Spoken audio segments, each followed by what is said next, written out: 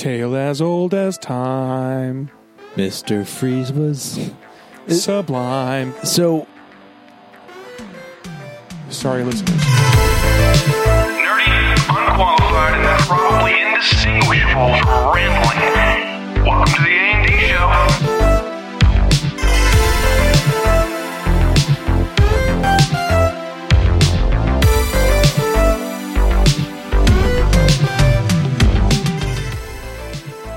Hello and welcome to the A&D Show. I'm David. I'm Austin. And we are so excited to be back with you again.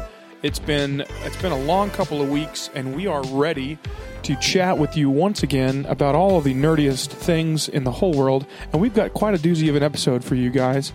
But before we get there, I just thought I would say, give a quick shout out. Our friends over at Here's the Deal, and another podcast that we're friends with their hosts. They are starting back up with their season 2 premiere, which has dropped today. So go on over there, take a listen to their show, leave them a review, and let them know we sent you. They're great guys. They do a great show and a great service to humanity. Very, very funny. Also, before we get into our episode, I just wanted to make a quick shout out. We do now have a website. Austin, did you know that we have a website? I was fully aware, yes. AANDDSHOW.com. AandDshow.com is our website where you can find all of our podcast episodes, all of our latest YouTube video links, and a couple of short little bios and some really cool visuals for you guys to check out over there. So go over to our website, take a listen to any of our content, and you know what? Just show us some love. Show us some love. And on that note, before we get into our podcast really deep, I would like to throw a quick word to our sponsors, one of which gave us that website. The A&D Show is brought to you by Wix.com. Austin, Wix is a supporter of our podcast. They have been for a few weeks now, and the thing that they specialize in is websites. Really? Obviously. Yeah, surprisingly. I know, right? Who knew? Tell me more. Wix.com is actually a really cool website. What they do is they specialize in hosting, website hosting, and website development. What's cool about them is that you can actually host get your domain name, host your website, and develop it with their online development tools really easily and very cost effectively. In fact, you can actually start your website for free. And what's even better is that you're getting a world-class, nice-looking website. You get it for free. You can try it out as long as you want to, and then whenever you're ready to pay the money to have it in your own domain name, all you got to do is cough up like $15 a month or something like that for the base package. Not a bad deal. Hey, do we have a website on Wix.com? Didn't realize that this was going to be one of those like old 50s style soap commercials. Hey. We do have a Let's website. go down under the soda fountain. We do have a website. Play some jacks. I actually built our website through Wix.com when they started sponsoring us. And let me tell you, actually, it was pretty cool because we developed the whole site. What I did was I went into their actual catalog of pre-developed, professionally created templates. I picked one that I thought was cool. I added it to my site, and then I went through and I just dragged and dropped my content for our page in there, and literally inside of an hour, I had a fully functional, nice-looking, responsive website. For those of you that don't know, a responsive website means that it will automatically scale from mobile browsers on your phone or your tablets all the way up to your regular desktop browsers on your laptops and your desktop PCs or MacBooks or Mac computers or whatever the difference is. Yes. You guys can suss that out for yourselves. But that being said, you can get started with your website today. Do you have a podcast? Do you have a store that you want to promote, some products that you want to sell? Or maybe you're just a fledgling artist, or maybe you're somebody who's wanting to put yourself out to the public to be a public speaker, to be an artist, to be a musician, to be a producer, anything that you want to do. If you need a website, Wix.com is your place to do it. You can start for free, and it'll take you no time at all. It's very intuitive. All the tools are there that you need, and it's a great website. Start for free, and let them know that we sent you, and they might give you a discount. I don't know. Who knows? So they're good people. They're good people. Good people. So shout out to Wix.com for sponsoring us. And now, back to the podcast. Thanks, Bix. And we're back, and boy, do we have a crazy episode to get to today. In fact, Austin, if you recall, we were discussing just a few minutes ago that we actually had a totally different topic planned for this episode. Yeah, this wasn't what we were going to talk about today. And then it was just such an organic conversation, and it was so much intrigue. Right, and I told David, I'm like, stop. We got to say this for the show. This has got to be our show tonight because I've got fresh thoughts on. So here's the story. So this week I started watching The Punisher on Netflix. Yeah. Now I was always like I loved the movie with Thomas Jane, not Warzone. That doesn't count. Yeah, that one wasn't great. But the Punisher that had Thomas Jane and John Travolta. John Travolta was in that movie as well. Yeah, and he wasn't a great villain, but Thomas Jane did so good. So good. I always thought that was such a good movie. And so, I was looking at it the other day. I was eating lunch. I'm like, I want to watch something. So, a guy I work with at The Punisher is a really good show. So I started watching it, and I was instantly hooked. And so I've got these now all these thoughts in my head about origin stories and about TV shows versus movies, and I've got a lot of thoughts on origin stories and talking about superhero TV shows and right. what works, what doesn't work, what's good, what's bad, and see where it takes us. And that kind of sparked this conversation that we almost had before we recorded it. And like you said, we had to stop ourselves and say, save it for the podcast, because it was a very organic conversation that happened. And so what we're going to do, what we thought we would do tonight, we had an episode planned for this today, whatever time of day you're listening to this. We had a plan for the episode for today that we were going to do. We're going to still do that, but we're just going to push it off. And that one we're excited about too, right? Because it's automotive technology and where that is going to go. So that'll be in 2 weeks. Tune in a couple of weeks. We're going to have that episode anyway. But today we thought this was just such a great timing and such a great topic. We thought that we would just kind of dive down the rabbit hole with you guys into the depths of origin stories across multiple platforms, whether they be video game, whether they be television, whether they be movies, whatever the case may be. Origin stories are no foreign thing to anybody who loves a good story. There's always something that leads up to it. For example, you've got the Lord of the Rings trilogy.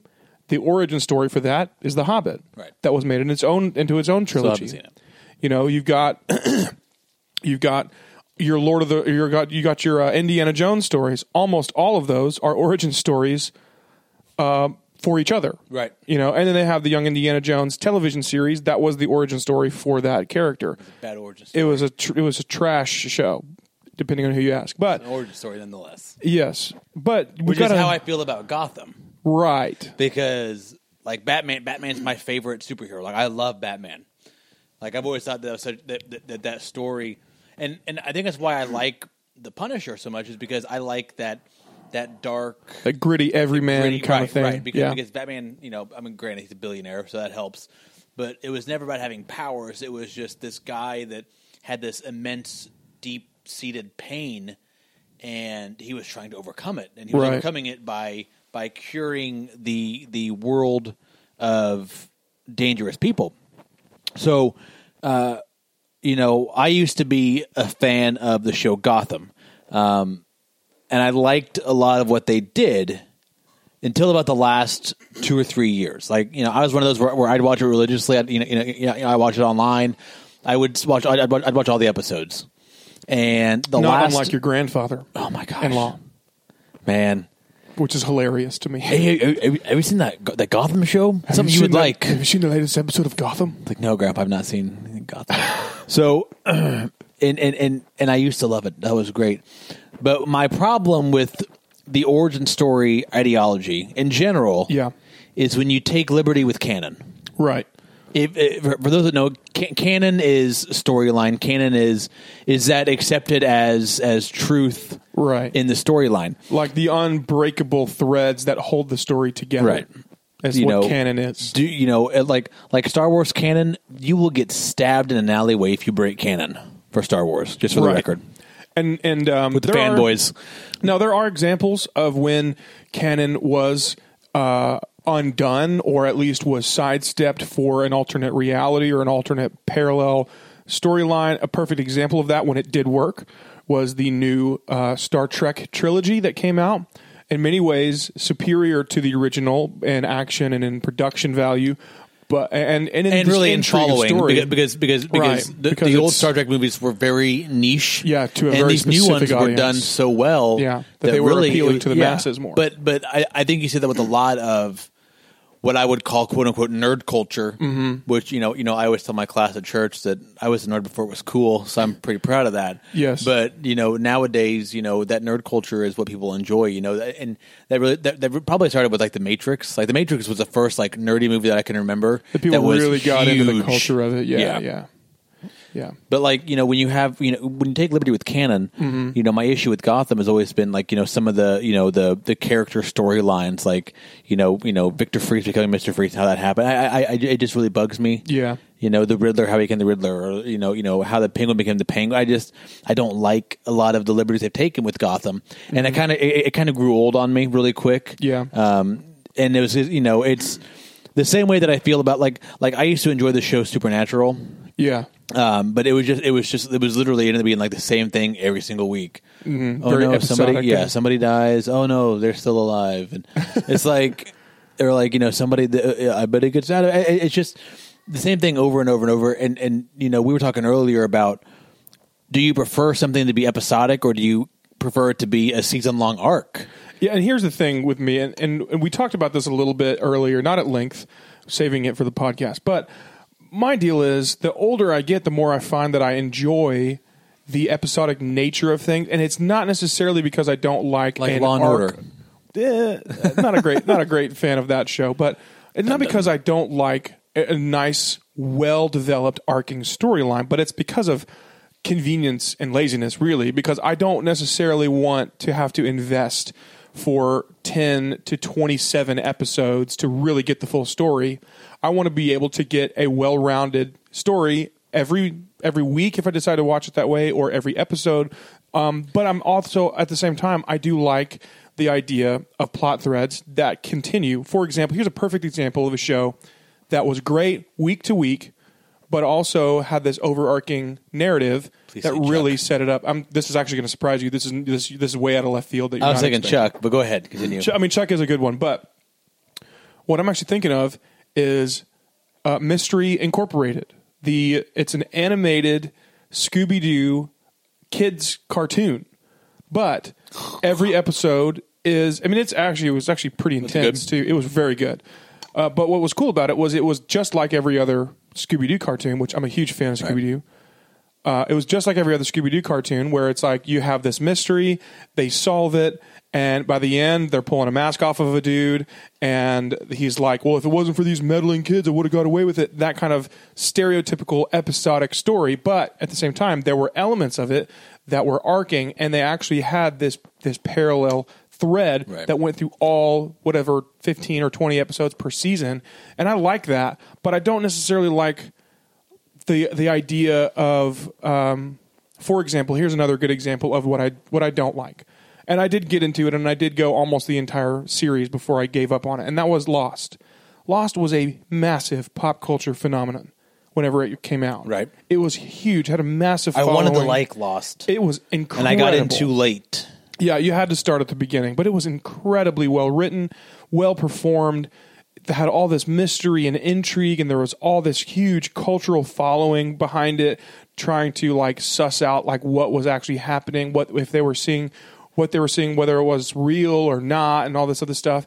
And I was in. I was totally in. I loved every minute of it. Right. The problem was that what ended up happening, and this may not necessarily have been, this probably wasn't what killed it for me, but what ended up happening was I caught up to everything, and I was watching them as they released, and my life got too busy, and I couldn't pick up where I left off. But now I don't remember what was happening or where I ended up leaving off, what episode in the 5th season that I stopped watching or whatever. And so if I were to go back, I wouldn't know where to begin, and I'd have to start all over again. And I'd have to start all over again at the bottom, the episode one of like 180 episodes, and I'm not ready to commit myself to an hour-long episode 180 times in a row. And that's where my episodic storytelling thing and I don't comes blame in. you on that. But I mean, to me, it's like I'll watch an episode or maybe part of an episode over lunch. Yeah. Or I always joke about when I go to bed, because when I go to bed. Oh, I go to bed when my child goes to bed and my wife goes to bed. We've cracked jokes about that before. Yeah, it's there's a comedian that says it's like Rikers Island, where it's just like, oh, lights out at 8. All right, So I lay in bed and I watch Netflix. That's my time to watch Netflix. But I've always said that for me, it's hard to beat a good TV show. I mean, don't get me wrong. I like a good movie, but it's 2 hours and it's over. Yeah, typically 2 hours and it's over, and it takes a long time to produce that out. So you're talking, for example, I'm a big fan of the Maze Runner series. Mm-hmm. Those are all 3 great films, and I just finished reading the first book. Quick plug, also a very good book. Give it a read, listeners. Not you. I don't know. You don't know how to read anyway. So, but no, the Maze Runner trilogy was a great film series based off of a great book series, right? But it took them 10 years to finish all 3 movies just because of various production halts, and one of the actors ended up getting almost mortally wounded, and different things like that happened that kind of halted production. So that I get that. I get the desire for a TV show because of its a lot quicker production, and with modern technology, they're becoming closer to movie quality production. Right. But they're quicker release. They are there's more content to go through. I mean, a single series of a TV show is going to be anywhere from 10 to 24 episodes, depending on depending on what show. It could be as little as 8 or as many as 27. But, anywhere from 8 to 27 episodes, and you're looking at almost 10 times as much story and acting and visual masterpiece as you would get from a movie. So I get that. I do, for real. I always laugh about being a kid when I found out what a season finale was, and I couldn't figure out, like when I was younger, watching the show, I watched The Adventures of Lois and Clark. Yeah. Not Lewis, like Lois and Clark. Lois and Clark. And I'd be like, well, this was on, I've already seen this episode. And I didn't comprehend how that worked. But, By the way, Lois and Clark, one of our listeners' favorite TV shows of all time, Kristen. She told me the other day, I was talking to her, and she told me that she's a huge fan of Lois and Clark. So I think about right now, some of the biggest shows right now are superhero-esque shows, or some of the shows that are built up to be the biggest. I think about when Supergirl came out, that was a huge initial that's kind of died off, but that was pushed to be a very big, huge success. Agents of S.H.I.E.L.D., which I'd never seen, but people say it's a very, very well done show. I've seen a few episodes. The production quality is good, but again, it suffers from in my opinion, the woes of every television show, which is slow pacing. Right. Because you have so much more time to invest in it as a producer, you end up being really laborious, which is one of my biggest qualms. You end up being really laborious with the actual correct, the details. But that's also why the shows like on Netflix work so well, right? Because they're typically 13 or less episodes. You've got Daredevil, which you say is amazing. You've got Luke Cage, Iron Fist, Jessica Jones, The Defenders, The Punisher. And several others that are outside of that Marvel universe. Right. For example, Stranger Things, which is a massive pop culture phenomenon huge. Which they're getting close July, to release. Right? July? Yeah, I think it's either June or July. They're releasing season 3. July, yeah. Super pumped about it. We're going to have a watch party. Yeah, we are. But like I said, that's these shows on Netflix are so big right now because you can make them very, very good quality. Yeah. And they're shorter seasons, and so you get that feel. You get the high production value, and you get Netflix is just giving out money left and right. They're giving away money they don't have right now for show rights and to make products. The only thing, my biggest knock on Netflix, and this is off topic, is their movies are garbage. I don't know that I've seen a movie Netflix has done. Yeah. That it was great. Bird Box was not a good movie. Well, here's the thing with Netflix that plagues them when it comes to any of their original content. And this is a little bit of a sidestep from our topic, but their movies and their shows are almost always super high production value. Right. And you can't complain about Bright. the visual. Like how much did it cost to make Bright? Do you remember Bright? Yeah. With Will Smith. I actually kind of liked it, but I thought parts of it. It was good. It kept my attention, but I fell asleep one night. Like I watched part of it, and I the didn't production finish it value, since. like I said, the production value was excellent. The acting and the actors that they hired for the film, very, very good. It's their writing that suffers because Bright was an excellent story, except that they just didn't resolve anything. Like it built up and it built up and it built up, and then you're like, okay, and then it was over, right? And that's kind of the thing that plagues them. Beyond that, they also feel because they're a subscription service and they can get away with whatever they want. They also feel like they have to fill every original material that they do with as much profanity and as much explicit content as they possibly can, which not all of them suffer from that. Like the Troll Hunters animated series that they did was actually really, really, really good, except that they had to replace the actor for season 2 because he died. But it was a great show, and that one didn't nearly the inappropriate content, but they tend to have struggles with that. They do, and I'm people that know me know that I'm pretty conservative. Mm-hmm.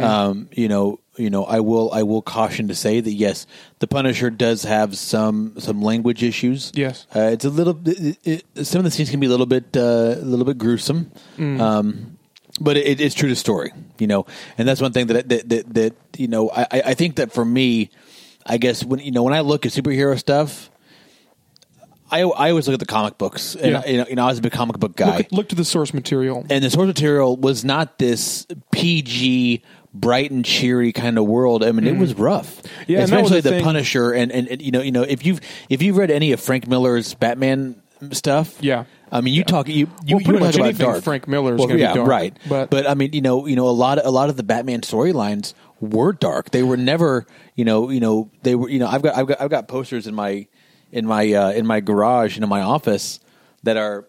Oh, sorry, tell my daughter good night. Night, sweetheart. I've got, I've got. Leave that in. No, you're good. I've got this poster in my garage. It's a frame poster that it's not. It was my old office at my old house, but it's an old Batman comic book cover with the Joker on there. Yeah, and even then it was from the 80s. Yeah, and even that one was dark and grisly. Right. So the source material was never bright and shiny. It was always dark, and that's why I think Netflix is a great place for something like The Punisher, something like Daredevil, where the storylines were gritty. Yeah, and they can make them that way without any kind of restrictions. Because The Punisher was really it was that came out 2003, the movie, the original. Yeah, I think it might have been earlier than that. It might have been 2001. I'm gonna look it up while we're talking. But I sit there and. Oh man, it was 2004, I think. I sit there. That sounds right. 2004. So that came out in 2004, and the reviews were terrible. It got 29% Rotten Tomatoes, 2 out of 4 stars from Roger Ebert. But who cares about Ebert? According to this, Google users 90% like this movie. The Punisher was good. It was great. There weren't a lot of superhero movies coming out in 2004. Mm-hmm. There weren't a ton. I think that was kind of at the beginning of. Hey, this could work. That was right in the midst of the massive successes of the first original X-Men trilogy. Right at that time period, and it was just before they started working on the MCU. Right. Because it wasn't the Punisher's Marvel, right? Yes. And X-Men are also Marvel, and that was Punisher one of those properties that they had sold off. But X-Men was owned by Sony, right? Didn't Sony have that? Well, Fox had it. Fox had it. You're right. Sony has Spider-Man. But like I said, so you've got this movie. This was really like it was the first one that was really big. Yeah, that I think was a commercial success. Granted, John Travolta's character wasn't great. But that was probably the reason why it didn't get as good a reviews. It had Big Daddy Diesel, Kevin Nash. For those that didn't watch '90s pro wrestling, was in it. He was the I don't know the striped shirt. I don't know what the right terminology is for that guy. But The Punisher was the first kind of gritty superhero movie. It was always kind of fun, and the X-Men movies were great. I liked all the X-Men movies. I've not seen a bad one yet. I did think it was interesting, and I don't know if you caught this, but hold on, let me pull this up for a second. The actress, there was an actress that carried over in the Marvel Universe between two separate plot threads that I don't think anybody realized this, but it was Rebecca Romijn. Also, she played Joan in The Punisher. She was also Mystique in the X-Men, all three of them. Rebecca Romijn, when I saw her before I was, of course, with my wife, married to my wife, she was the runner-up. Now, The Punisher... and moving on. and you know, I'm fully aware of The Punisher that came out in 89. I understand that. There was one in 89? There was. It was Dolph Lundgren was The Punisher back in the day. Yeah. It doesn't Dolph. really count. It really doesn't count because there was also a Captain America movie back then and it was garbage. That's also fair with his little wings on his helmet. But the question is when it comes to... The question posed at the beginning of the episode was when it comes to an origin story. Yeah. Okay. What do you look for? Do you look for the movie origin story, or do you look for the series episodic where it can be spaced out and it can be told longer? So there's a couple of things that I want to point out here when it comes to the dichotomy between a film origin story versus a television series origin story, and I'll draw a couple of parallels here because I think this is important to note. First of all, you've got let's just take a look at the origin story of Batman. Right, we've had over the last 2 decades, right? Don't get me started. We've had at least 4 iterations of Batman's or Bruce Wayne's origin story, right? Let's just say 4, because I'm not 100% sure on the number we had in the movies, but it's almost every single movie where they switch an actor. They have to, whatever the director is thinking, he has to redo that origin story like we've forgotten. Right. And they waste a 10-minute block of the movie on a storyline that we already know, and they're not expounding on it. They're not doing anything different. They're just reiterating it and showing a different little kid being traumatized by a different character. Right. And then you got and usually it's about a 5 or 10 minute block. Sometimes, like I think it was the Batman v Superman, they actually showed it in kind of snippets throughout the movie, so it was kind of broken up, right? Which was a little bit more of a creative way of bringing that through. But again, we already knew the story; we didn't really need that. And then you look at the contrast to that, the complete opposite end of that from Gotham. Gotham is almost exclusively an origin story about Batman. In fact, the entire series is currently culminating at what? Season 5? Season 5. It's culminating at Batman finally taking place. But 5 seasons in, and now he's just now become Batman. But that's the problem with the origin story, though, is because in Batman Begins, you see the origin story as Bruce Wayne in his, late 20s, early 30s? Yeah, well, there's lots of anachronisms when it comes to... You see in the 89 Batman... You see Batman becoming Batman again, 20s or 30s probably, with Bruce Wayne. In this, I'm to believe that a 15-year-old kid is going around, gallivanting around as a... And that's my issue with the show. That was my issue all along, was that this is an origin story of Gotham, and you're going to have Batman make his appearance, but it's like you can't realistically have a situation where any reasonable viewer is going to be like, oh yeah, I believe that kid could kick some booty. Not going to happen. The issue that I take with it, and I'm going to draw another parallel out that's a similar problem. The issue that I take with it, the primary issue, is the pacing, right? The pacing of the origin stories that we have seen, it's quick enough because we already know it from the comics or we already know it from the lore. But whenever you look at the pacing of the film version of the origin story, you've got his entire origin story from basically he's this little innocent kid and he's walking down the street with his parents, and then all of a sudden somebody pops around the corner and shoots them both in front of him. And for whatever reason, they left him alive, which was foolish. Everybody that has any idea about criminal rules, you don't leave anybody behind that can ID you. Stupid. Anyway, but they show that whole thing, and they show it in a couple of minutes or maybe 10 at the most. But the problem that I have with the television iteration, beyond the severe anachronisms between the characters' development and the liberties that are taken with other characters and their backstories, the problem I have is the pacing. Because, for example, just like I mentioned just a second ago, you've got the Gotham narrative, the storyline. It's taken 5 whole seasons of, 20 episodes per season Probably 100 episodes. You're talking 100 hours of content, of storytelling, just to get you to the point where Batman is a character. Right. And that's frustrating. Right. Another example of that, moving away from Batman, Superman. Right? We've seen Superman's origin story, at least 3 times on film. right. You've got the Christopher Reeves origin story. You've got the Man of Steel origin story. You've got the Superman Returns origin story with Brandon.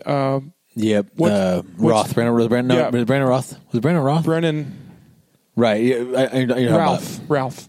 R-O-U-T-H. Yeah. Ralph, Brandon yeah. Ralph. And I think that was garbage. I actually really liked it, but I that's a remember totally different topic. I remember watching that. I was sitting there in the theater, and I had to go to the bathroom. When did that come out? What, like 06? Yeah, I think so. It was a long time ago. Yeah. I was sitting there watching it, and like I had to go to the bathroom so bad, and I'm like, if I get up, it might get good, and it I don't want to get it. It never got good. Yeah. Wasn't Kevin Spacey? Yeah, Lex Kevin Luthor? Spacey was Lex Luthor. The Yeah, guy, better than Brennan Jesse Routh, Eisenberg. Brennan Routh was a great Superman Clark Kent. Kevin Spacey was a great Lex Luthor. It was just the writing and the fact that they were trying to piggyback that off of the Christopher Reeves storyline. So bad. It was just a bad decision. So bad. But so you're looking at 3 individual storytellers, 3 individual different tellings of the same origin story. None of them were more than about 5 minutes, right? In fact, in Man of Steel, again, Zack Snyder decided it would be a better option to break the origin story up into multiple flashbacks throughout the first half of the movie. That's like Zack Snyder's key. Like, yeah, that's Michael Bay blows things up. card. Zack Snyder breaks up origin stories and plays about the movies. Well, then you've got the 2006, I think it was, whenever it started, television series Smallville, which was an extended, a super long, extended origin story of Superman. Going through his high school years, through his college years, when he gets his job at the Daily Planet, as he learns all of his abilities. And the problem that I always had with that series, I enjoyed it. I did watch it all the way through season 7, but it went 9 seasons and he never wore the cape. 9 seasons, they never called him Superman. 9 seasons, he never even flew. He only ever used laser vision twice in the 9th season. Right. And we're talking 24 episodes. This is back in the day when a full season docket was 24 episodes. So we're talking about 24 times 9. Let me do a quick calculation for you because I want you to know just how much that was. 24 times 9 seasons. We're talking 216 episodes times 45 minutes equals 9,720 minutes divided by the number of minutes in an hour, 162 hours of backstory that took that long for him to even get to the point where he could even be Superman. Exactly. And I'm just thinking about it and I'm just like, that's too much. No, exactly. That's taken a 5 minutes window that movies have overproduced and overdone time and time again and just blowing it way out of proportion. And that's my main qualm with it just seems like there's no happy medium when it comes to origin stories. It's either too short or too long. too overdone, or it's exasperatingly too long and just exhaustive. There have been 44 different origin movies for superheroes. I mean, ranging from the Powerpuff Girls, technically it's a superhero movie, all the way to do you know what the highest grossing superhero movie was for an origin story? What? Wonder Woman. Which one? The newest one? The newest one, yeah, the newest one. One that matters. Well, that one's excellent. Have you seen it? I have. Did you not like it? So I used to be a huge Chris Pine fan. Yeah. Like I like him as in Star Trek. I like him a lot in Star Trek. Mm-hmm. But I've got like Pine fatigue, Pine teague. And I feel like if I see him in one more stinking movie or TV show, I'm going to lose. He has like 3 things on Netflix right now. Like, I don't have time for Chris Pine. Yeah, he is getting a little. Give me some more Zachary Quinto. Quinto? Zachary Quinto? Is he the guy that played Spock? Yeah, he was also Sylar in Heroes. Yeah, he did excellent. I became a Zachary Quinto fan from Heroes. I liked him in Heroes. He did fair as Spock, but I don't particularly like him as an actor. I don't think he's that good. I mean, he did a really good villain. Wrong. I just think that he's just limited. He's got a very Nicolas Cage-esque feel about him, where he feels kind of the same in every role that I've seen him in, which has only been the two. But no, I agree. I'm a fan of when we're talking about characters that played kind of a superhero role. He did a little bit of, I'll explain in a minute, but also were in other shows. Carl Urban. Carl Urban has played several kind of superhero-esque roles. For example, he played in Doom, which was a lot of fun. It was very trite at the end, but it was a lot of fun. I loved the end was the best part with The first-person shooter bit. I didn't like that part because you're an idiot. I liked the rest of the movie. you probably also like third-person games, you doofus. I do. I like to see my character acting. No. All I want is my screen with my crosshairs, like a man. Could you imagine how... This is my rifle. This is my... How awful, like, Spider-Man would be as a first-person game? You can't do that. Why couldn't you? Unless it's VR, which... Ooh. Listen up, Sony. Could you imagine? That would be dope.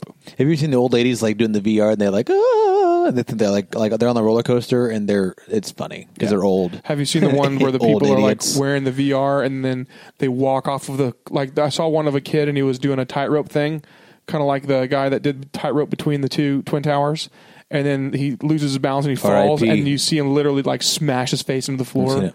It's hilarious. Yeah, I've seen it. Anyway, but yeah, no, I could use a little more Carl Urban. He doesn't get quite enough big roles. I think he gets plenty. I think he's great. I think he gets plenty. I think he's fine. You're not a fan of Carl?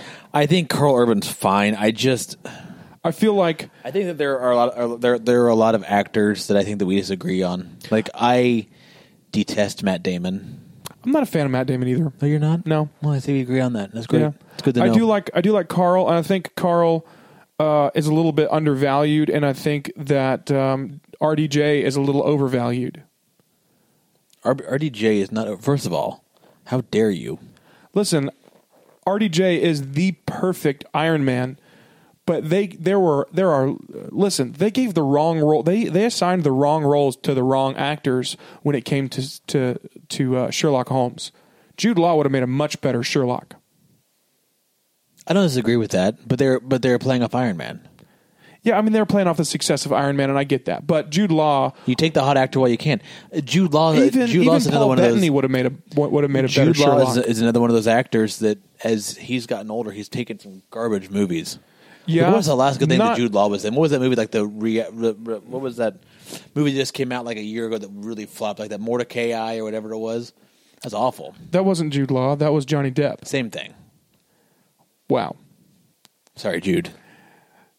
What was Jude Law? What am I thinking of? I'm thinking of a movie that came out this past year. Austin's opinion of your acting career is trash. It's not trash. Listen, Jude, we know you're listening to this podcast, and that song was for you. Anyway, I'm trying to think of the last movie that I saw him in. I did like Tell Them It's Ripley. That was a solid movie. He was in what was that one where they were taking back body parts from people? Repo Man. Repo Man. That was excellent. Good.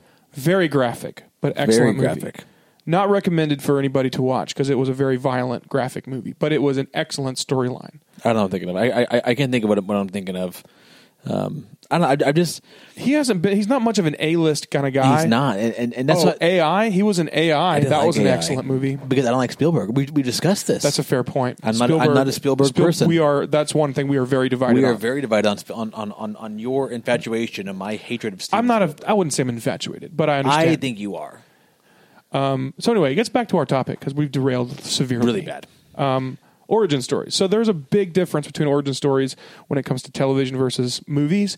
And I think my opinion on it is that, if you're going to do an origin story, do it right. For example, one of the here's an example, right? All right, for an example, what is the best origin story that you've seen? The best origin story overall, I would say, I think the best origin story, it's hard to say because there are so many, right?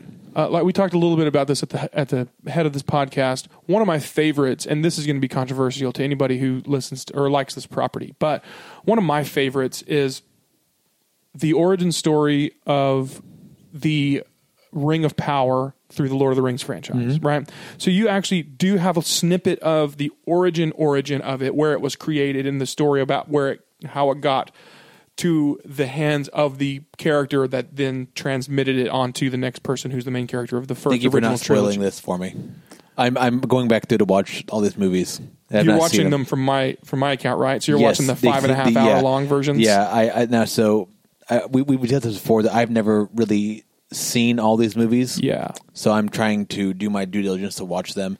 They're But so good. David only has the extended director's cut. That's and the only it's one's worth watching. 4.5 hours long. The first one is 4 hours, just under 4 hours. The second is right at 4 hours. The third one is 4.5 hours long.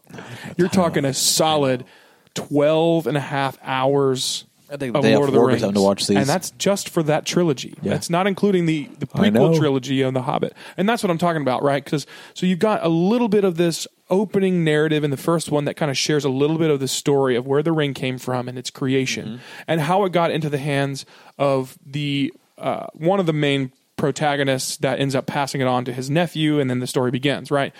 And that's cool. And that was a good 10, 12 minutes of story, Right. Maybe longer in the extended editions of backstory. That was an excellent use of time, and Peter Jackson is just a wonderful storyteller in that regard, right? And then you've got where they actually took that story, the story of, and it wasn't really, I guess it was the origin story of Bilbo, which is the uncle of the main character of the original trilogy. Then you get this entire trilogy on him. Now, Right. Pete, and much to the chagrin of many of the fans of the properties, he took several liberties with the Hobbit trilogy, none of which altered the storyline in any way. They did develop out characters that were never really there, or develop out characters that were not primary, and added characters that were never there, and love interest between characters that didn't exist in order to capitalize on the gains and to make it into a trilogy, and so on and so forth. And I can't fault them for that because it was a big success. Those movies were very well received and made them tons of money. But the thing is, I thought that was an excellent story, excellent origin story. Probably, in my opinion, one of the finest versions of it, because they already given a good 20 minutes, maybe up to a half hour worth of origin that falls before that prequel trilogy. And then you got the prequel trilogy, and then you got the remainder of the story, and it picks right up from there, and it's just excellently done.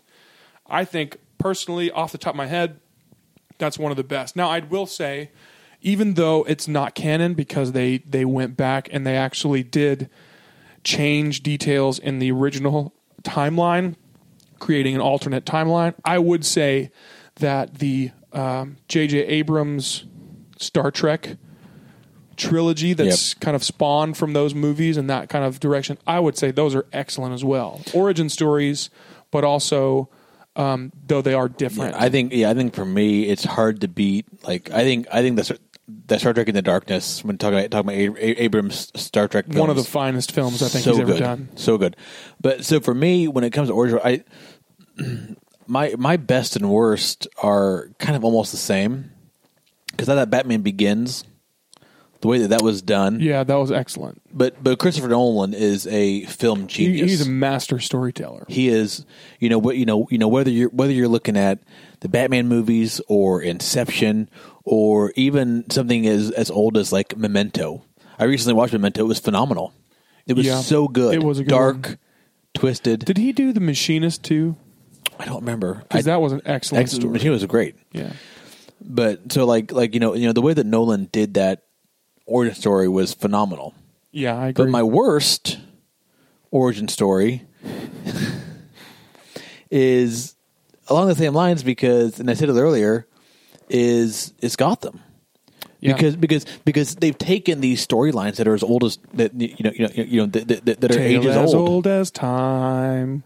Mr. Freeze was Sublime. so I quit watching. Sorry, listeners. I quit watching whenever they did Firefly and Mr. Freeze. I'm done. Yeah. I'm done. And the whole because plot thread that they threw in there with Barbara Gordon and all that junk is just right. It's like, oh, she's crazy. It's like, no, she's not crazy. Barbara Gordon was a saint. How dare you? But I sit there and Don't you talk about Barbara that way? Not my Barbara. You get your filthy mouth and quit talking about Barbara. But like I sit there and I have to watch these shows, and I'm fine with some creative liberty. But when you take 60 years of comics and 60 years of stories, and you say, you know what I'm going to do? I'm going to take these all to the middle of this field. I'm going to shine them up real nice. I'm going to drop trow and take a big old dump over all the stories. Mm-hmm. That's where I have a problem. Yeah, and that's what Gotham has done. They've done with Gotham has dumped on every single bit of Batman history. And I get it. This is not like, some life or death thing. It's not really history, but it's history that I'm interested in. And, and the thing is I think they were, because I think that was originally a CW show, if I remember correctly. Fox. Oh, has it always been Fox? Fox. So the thing that I think is interesting is that they were trying to do a similar thing with what Smallville did. Mm-hmm. Smallville also did the same thing, and they definitely kind of took a proverbial dump on some of the storylines and some of the characters and stuff, but they didn't do it nearly as bad as Gotham. No, Gotham was terrible. And it's almost forgivable the way that they did it and some of the things that they did because it was just a well-done show. Right. Tom Welling was a great Clark Kent Superman. And in fact, whenever they first announced that they were rebooting the universe, the DC universe, and that they were going to create a new blockbuster feature film, me and my friends at the time were convinced that they were going to be rebooting that and actually tying the Smallville universe into it. They didn't. In fact, they didn't even tie it into the CW DC universe. It's completely standalone and completely forgotten. I did like the Man of Steel origin story, though. I did too. I thought that was really well there done. There were several things about that film that I didn't like, but overall, I thought it was great. I think people in general like to dump on the DCU because it was in competition with Marvel. Right. And I think said before that really it's more of a personal taste. Yeah. Marvel movies are a bit more light. Yep. And the DC movies are a bit dark. Now I will say this. While I had high hopes for the Justice League movie, there were parts of it. I mean, like, why Steppenwolf?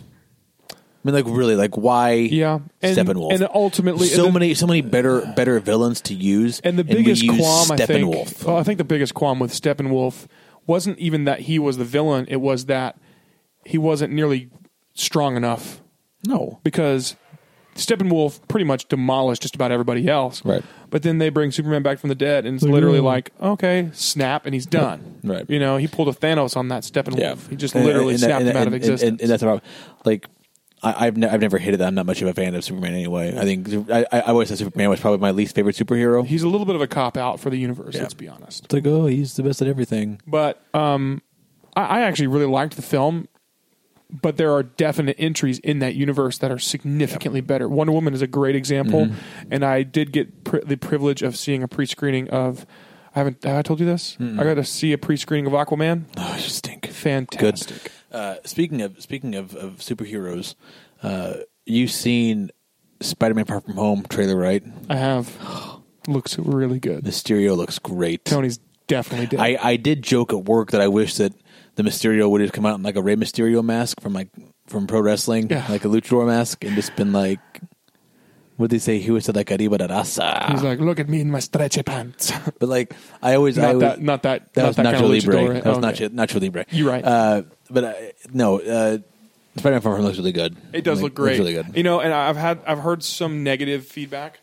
Not to diverge too much, but I've heard some negative feedback on Jake Gyllenhaal as a villain. But I think I thought Mysterio was a good guy.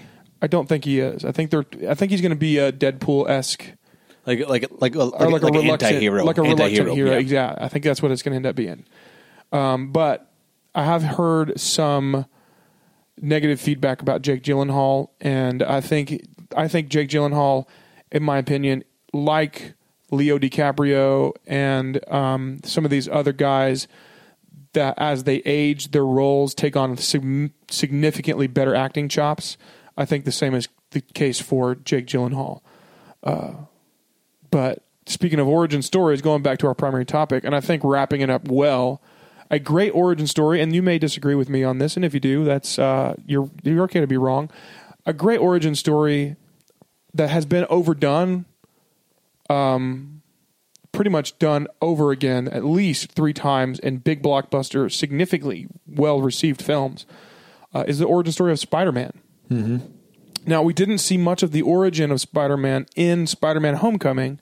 We did see a couple of snippets of it, but I think the Tobey Maguire origin is the best. No.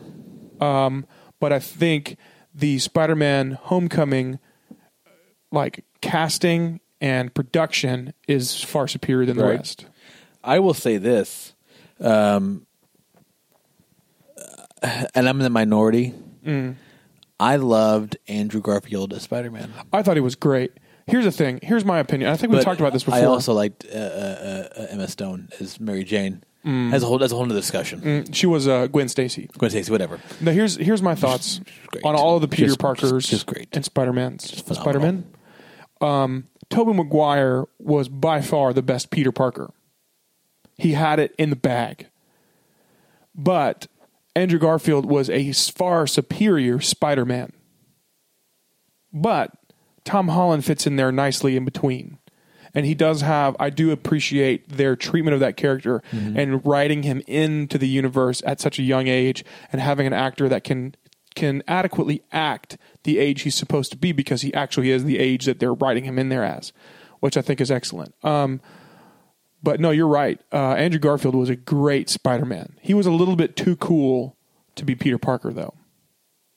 His Peter Parker was a little too cool. Andrew Garfield? Yeah. He was a little too My together. issue with Tobey Maguire was... But you're right. Spider-Man, Emma Stone. was Spider-Man 3?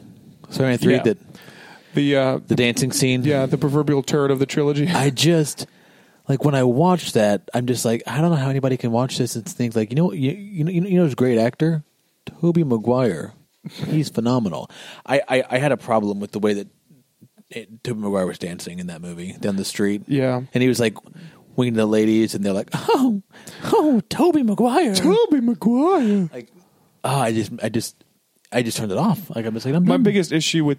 Because it didn't work for me. I'm like, Yeah, you know no, what? it wasn't great. I'm going to get that, like, My Chemical Romance hairdo going on. It did remind me a little bit. It did create a bit of a parallel in my mind later on whenever I watched the Ron Burgundy Anchorman, first one, when he's in the jazz club and he pulls the flute out of his sleeve. But that was realistic. That was hilarious. Amazing. That's what that reminds me of Right. now. And I just think of it as a comedic thing. I'll agree with that. But my primary issue with Maguire's Spider-Man is actually in the first movie, and it's when every time he gets punched, he squeals like a little girl. It's just, it's bad. It's horrible. What? Oh, my wife just said, can you guys find a stopping point to break so I can use the mixer to make cookies that's really loud? So I'm done officially because I'm getting cookies. I think it's time. I think it's cookie time. Cookie time? Cookie time. Cookie time.